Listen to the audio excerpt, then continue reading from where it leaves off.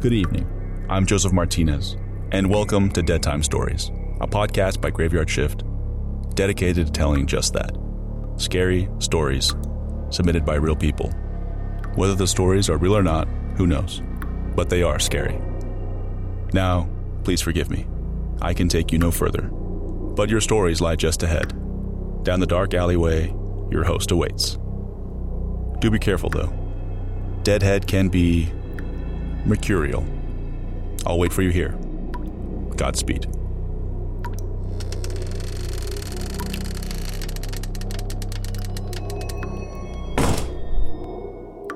Angie's List is now Angie, and we've heard a lot of theories about why. I thought it was an eco move. Fewer words, less paper. No, it was so you could say it faster. No, it's to be more iconic. Must be a tech thing. But those aren't quite right. It's because now you can compare upfront prices, book a service instantly, and even get your project handled from start to finish. Sounds easy. It is, and it makes us so much more than just a list. Get started at Angie.com. That's ANGI, or download the app today. That's not just the sound of that first sip of Morning Joe. It's the sound of someone shopping for a car on Carvana from the comfort of home. That's a good blend. It's time to take it easy, like answering some easy questions to get pre-qualified for a car in minutes. Talk about starting the morning right. Just like customizing your terms so your car fits your budget. Visit Carvana.com or download the app to experience car shopping the way it should be. Convenient, comfortable. Ah.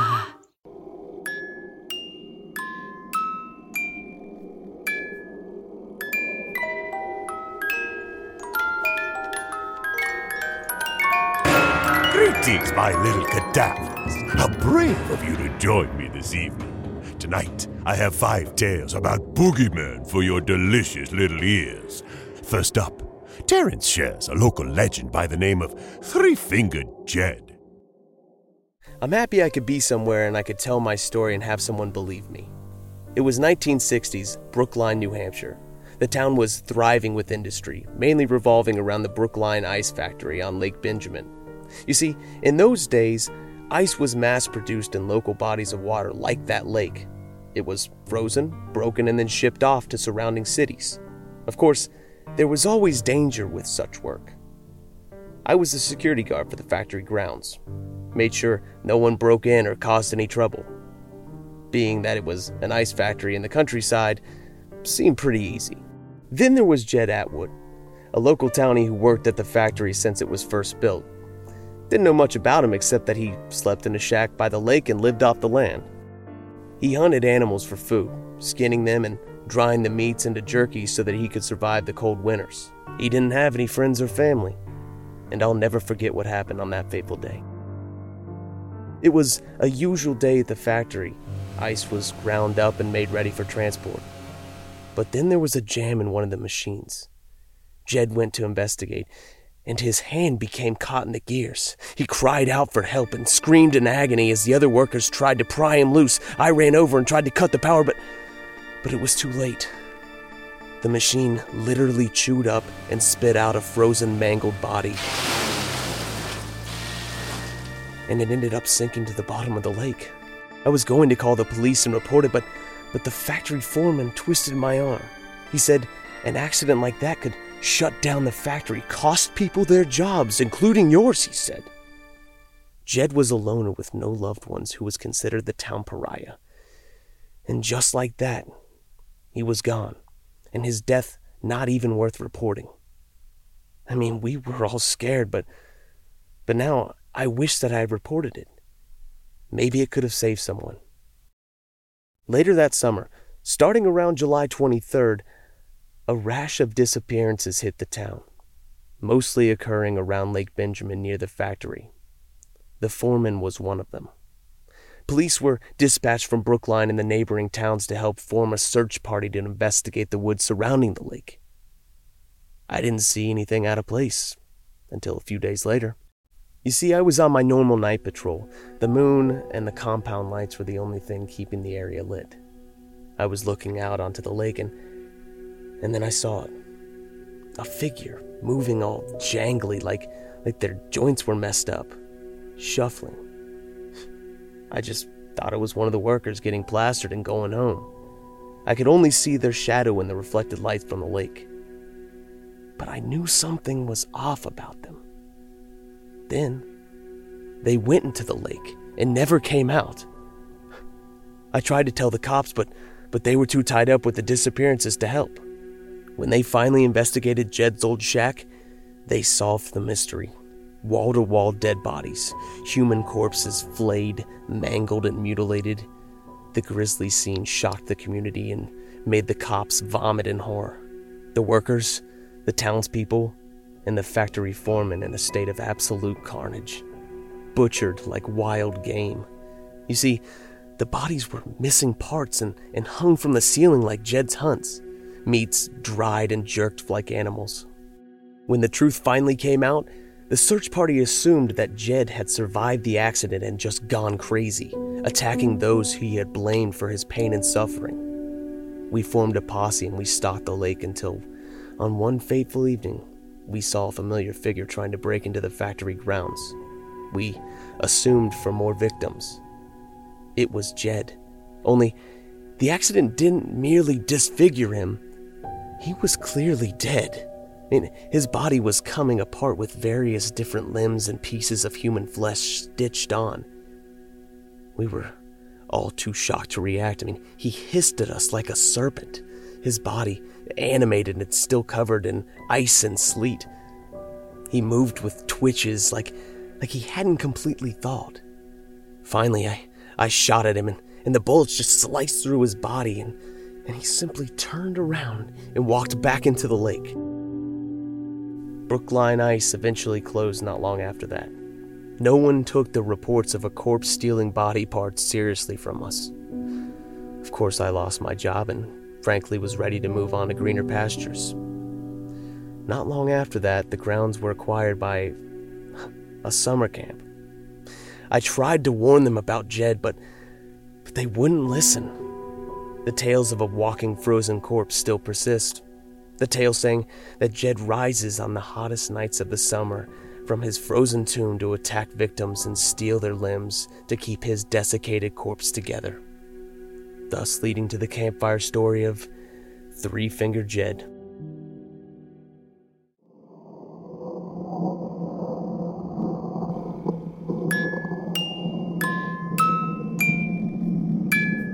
Oh, it sounds like Jed really earned his summer camp sewing badge. If that one kept you in stitches, stick around. More stories right after the break.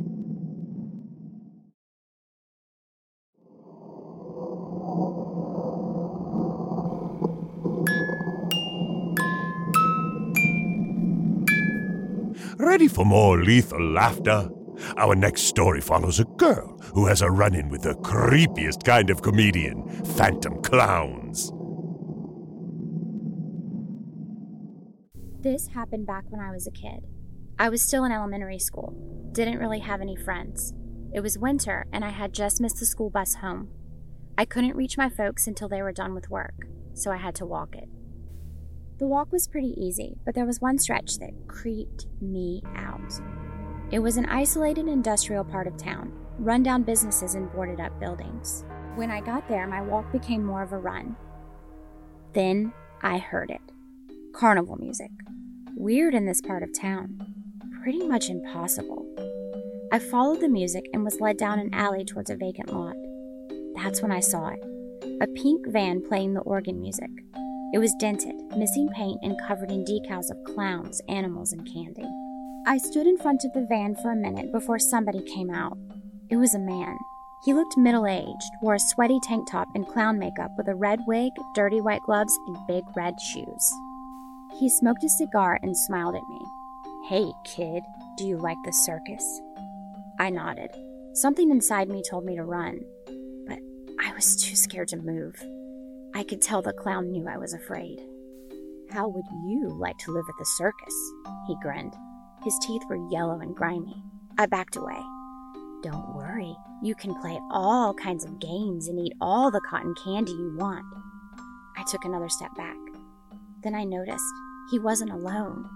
You know those little cars full of clowns? It was like that. I think I saw several men dressed as clowns crammed into that one van. They looked at me. I told the clown no again. He frowned. Then he reached into the van and pulled out a sword, like an actual medieval-looking sword. He pointed it at me. "Don't you want to see the sword swallowers, girl?" Finally, I ran. When I reached the street, I saw a couple in the distance. I yelled help until I went hoarse. With people around, it must have scared the clowns off. The big one got into the van and they screeched away. It was horrifying. I hate to think what could have happened if I had gone with them. Later that night, I watched the news with my parents. I didn't tell them what happened. I didn't want them to worry. Then, the anchorman reported on something that made my blood turn ice cold. There were reports of strange pink carnival vans spotted from Boston to Phoenix, filled with clowns. They didn't mention any kidnappings, but I knew better.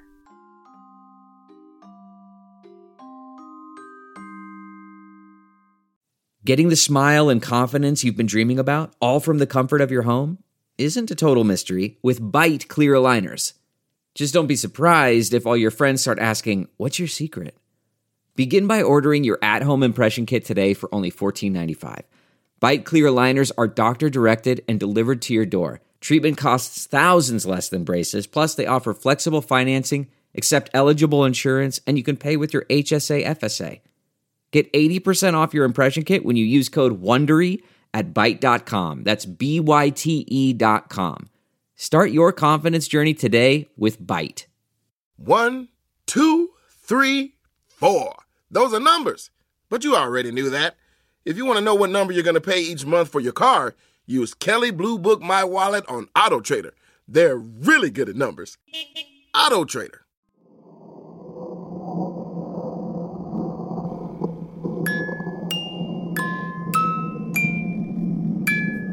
Yikes! Nothing funny about those bozos. Let's see what other tales I can dig up after this break.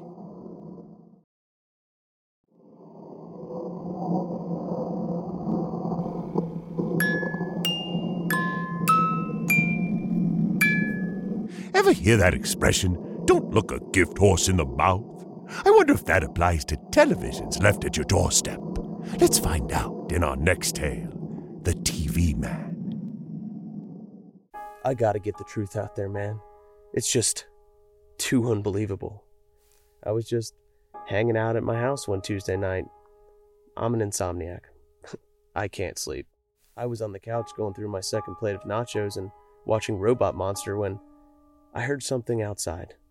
Now, keep in mind, it's like 3 a.m. I go over to the window and look through the curtains. I was freaked out because I'm high and I'm pretty sure some wacko's trying to break in. Oh, it was a wacko, all right, but he wasn't trying to break in. I see this guy, this real tall dude, placing this old school box-shaped TV on my porch. But the craziest part was his head. I mean, he was wearing a TV over it, like a mask or a helmet or something. I'm frozen. I mean, this is the freakiest shit I've ever seen. But nothing happens. He just leaves the TV like a package and walks off into the dark. No car, no light. He just walks off into the night. I call the cops right then and there. Of course, the cops don't show up until the sun's up. I show them the TV and tell them about the TV guy. Then some of my neighbors walk over. They're also holding these old school boxy heavy TVs. I tell them I saw a weirdo with a TV on his head dropping off the TVs. They smell the weed on my breath and clothes and start to arrest me for playing a prank. Then, as luck would have it, one of my neighbors pipes in. "Hey, I saw the TV guy too." She pulls out her cell phone and plays footage from her security cam. Sure enough, a weirdo with a TV on his head dropping off a box like it's Christmas from 1990. The police tell us there's not really much that they can do, but just to keep an eye out. They check over the TVs too. No bombs, no tampering. They even work. Everyone brushes it off as a gag. But I can't let it go. I need to know. Every night for days, I sit by the window and I wait for him. Sure, he'll be coming by with another TV in hand. It takes a week, but sure enough, he returns, holding one of those old analog TVs with the wood paneling. But this time, his helmet's different, and the TV on his shoulders is larger and rectangular. But he doesn't wobble. I mean, dude is built like a tank. But all the same, he drops the TV off and wanders away. That's when I take my chance. I track him with nothing more than a flashlight on my cell phone. I need to know. Who is this guy? Where is he coming from? He walks through the woods for what seems like an eternity. We reach this old-school junkyard, piles of TVs nearly as high as the trees, along with all sorts of crap. He just stands there looking at screens, like he's contemplating something. Suddenly, he takes his head off. It's not a mask. I mean, the TV is his head. All these wires and cords spill out of his neck, and he places his former TV on the ground. And then he picks up this smaller TV and plops it on. I gasp. I mean, his TV face flashes at me. He doesn't chase. He doesn't attack. He just looks at me and waves. I run as fast as my legs will carry me. I go home and I just stare at the TV he left me. Why is he doing this? Why give us TVs if they're his head or brains or whatever? I decide to just go for it. I hook the TV up in my living room. It works fine. I get some static, of course, and it only gets local channels, but it's a TV all the same. So I watch it for a while. Then later that night, the screen becomes just pure static. But it's oddly soothing. For the first time in a while, I begin to fall asleep. I mean, as my eyes droop, I notice that the screen is changing. I mean, it's between the static, there's this cycloptic black and white eye just staring at me. I know this isn't right and I need to turn it off, so I stumble forward and I shove the TV over, smashing it.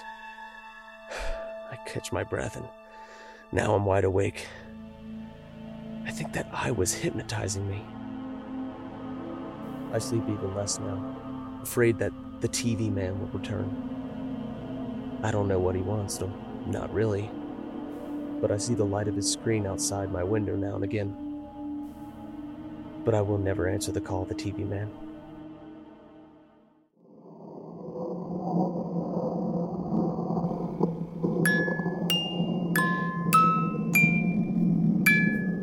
Hugo spent all that time watching TV, and in the end, the TV was watching him. Have no fear, cadavers. You hear me, but I don't hear you. Much. Why don't you take a listen to our next break?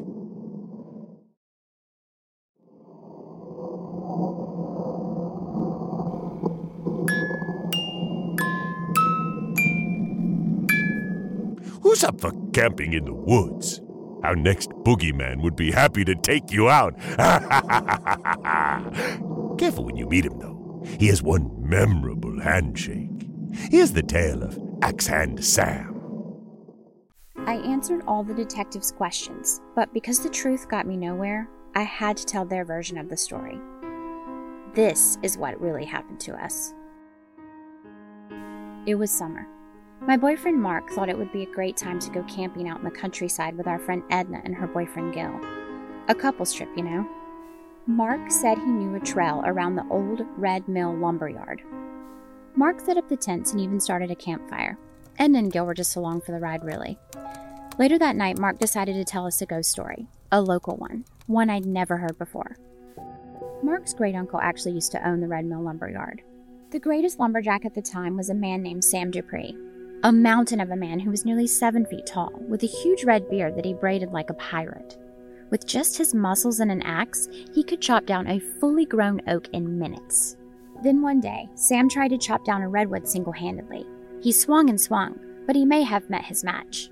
His axe became stuck in it, and while trying to remove the axe, the tree fell on him, crushing his arm. The wound soon became infected, forcing doctors to amputate at the wrist. Despite losing his livelihood, Sam stayed determined. He sought out a witch who lived in the woods. For blood and gold, she helped him accomplish his wish of being the mightiest lumberjack who ever lived. They say with her dark magic, she fused his prize axe onto the stump of his missing right hand. Sam went back to work with his new hand and chopped down trees faster and harder than ever before. But not long after, he went berserk, splitting his fellow lumberjacks into pieces. The cops showed up and had to shoot him 100 times to put him down. They say they buried him in an unmarked grave behind the lumberyard, as no cemetery would take him. To this day, you can still hear him chopping in the woods and the screams of his victims. We all have a good laugh. Mark says it was just something his family told him to scare him. They haven't done anything with the plot of land in years. He figured it would be a great time to prove them wrong and have a fun outing. Roasting hot dogs over the fire, sitting under the stars, and being together. I thought he was right. We settled in not long after that. Mark and I were enjoying each other's company when we heard something. A chopping sound. Mark looked out of the tent and pointed his flashlight. We saw nothing. "Did you guys hear that?" Mark asked Edna and Gil. They didn't respond. Something was up. He stepped out. I stayed right behind him. He was just about to unzip their tent when the tent exploded in a flurry. In seconds, it was a shredded mess, and a huge, pale man emerged. Dirty overalls, chalky skin, that braided beard, and an axe where his right hand should be. It was real. Axe Hand Sam was real. At his feet were the bodies of Edna and Gil, looking like they had gone through a meat grinder. Mark and I bolted, barefoot through the forest. I could hear that monster's footsteps echo. He was getting closer. I was so afraid. I was ready to have a panic attack. Then, whack! I hit the ground when my foot caught a branch. I was on my stomach. I could hear that horrible blade shift the air as he raised it. Then, with a hideous wet noise, the axe was buried into Mark's back. He had jumped in front of the blade. He saved my life. "Run!" Those were his last words. I kept running, the sound of his bones being chopped behind me. I ran for what seemed like an eternity. I didn't know where I was going. I couldn't see him, but I could feel the blade swing at me. Strands of my hair cut off, so close. I knew I couldn't run forever. As I heard the blade raise, I ducked at the last moment. His axe jammed into the bark of a mighty redwood. The tree groaned and tottered, now nearly split in two by the blow. As the monster struggled to free his axe, I went behind the tree and pushed with all my might. Sam grunted just before the tree fell on top of him. I didn't stick around to check the body. I just ran until I could see cars on the highway. I told the police my story, but they didn't believe me. They just thought it was some axe-carrying lunatic, not Axe Hand Sam himself. But I'm still afraid. The story said once he sees you, he won't stop chopping till you're dead. Delve into the shadows of the mind with Sleeping Dogs, a gripping murder mystery starring Academy Award winner Russell Crowe. Now available on digital. Crowe portrays an ex-homicide detective unraveling a brutal murder he can't recall. Uncovering secrets from his past, he learns a chilling truth. It's best to let sleeping dogs lie. Visit sleepingdogsmovie.com/Wondery to watch Sleeping Dogs, now on digital. That's sleepingdogsmovie.com/Wondery.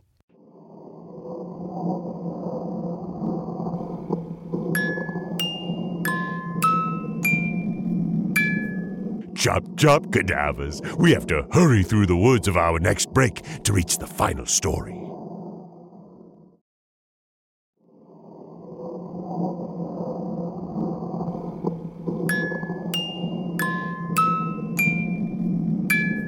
From the forest to the sea, our next tale is from a fisherman who has a chance meeting with the Lady of the Water. I need to make sure that my story gets out there. So here goes. A few years ago, I was working on this fishing trawler called the Tempest. Captain Jeff Saxton was my boss. He ran the boat.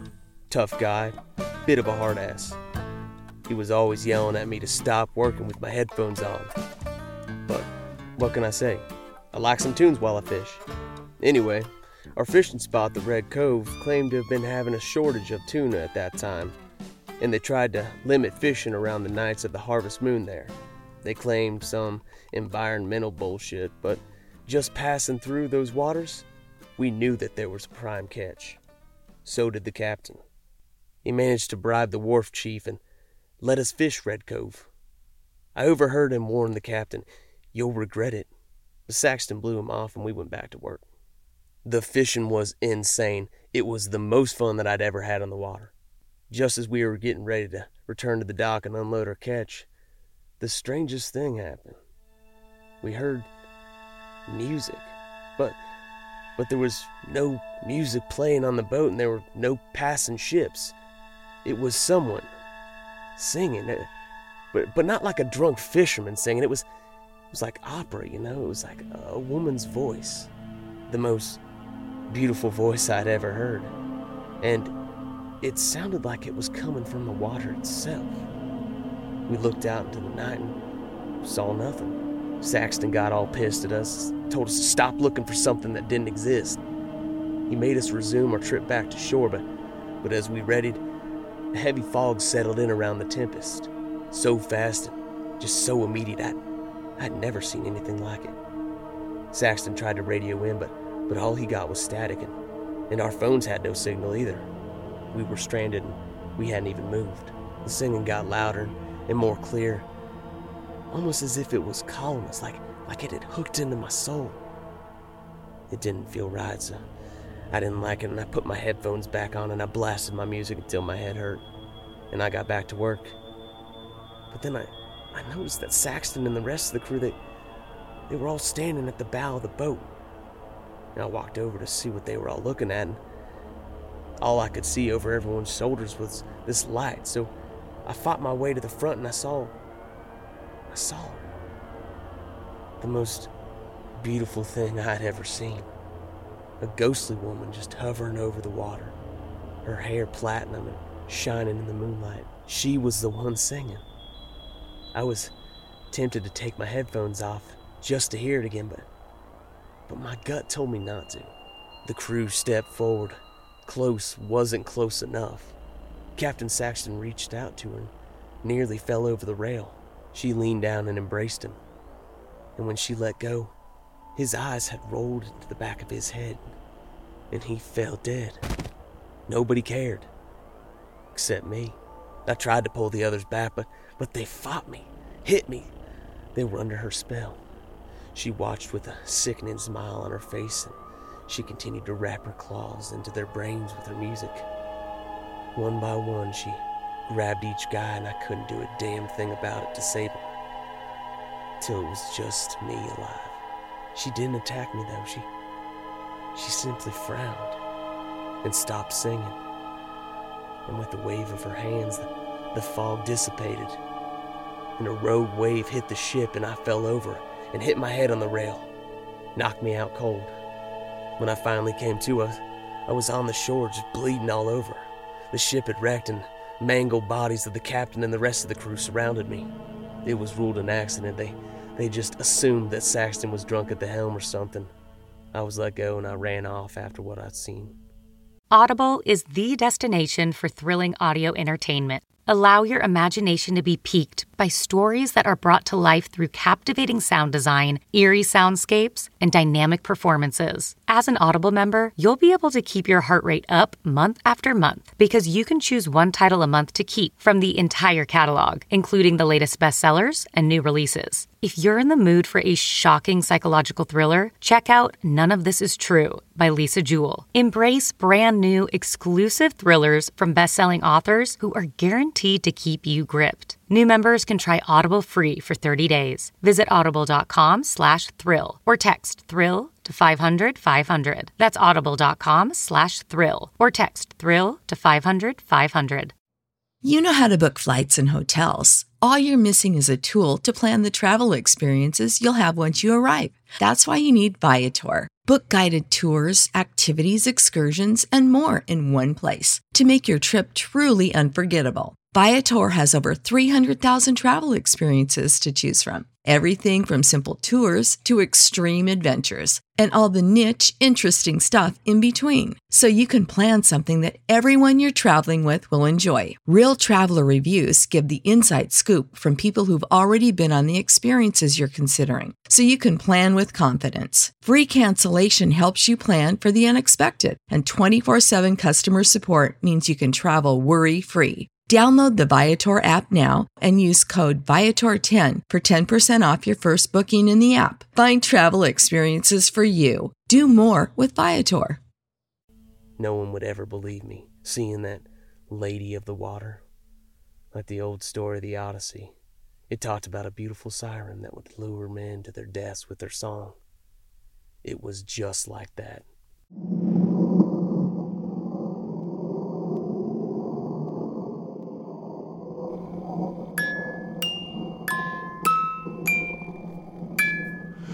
Oh, it kills me to say it, but it's time for you cadavers to sleep with the fishes. I hope you enjoyed our 5 stories about boogeymen, and do come visit me again soon. We have many more short, scary stories to share. Sweet dreams, my little cadavers.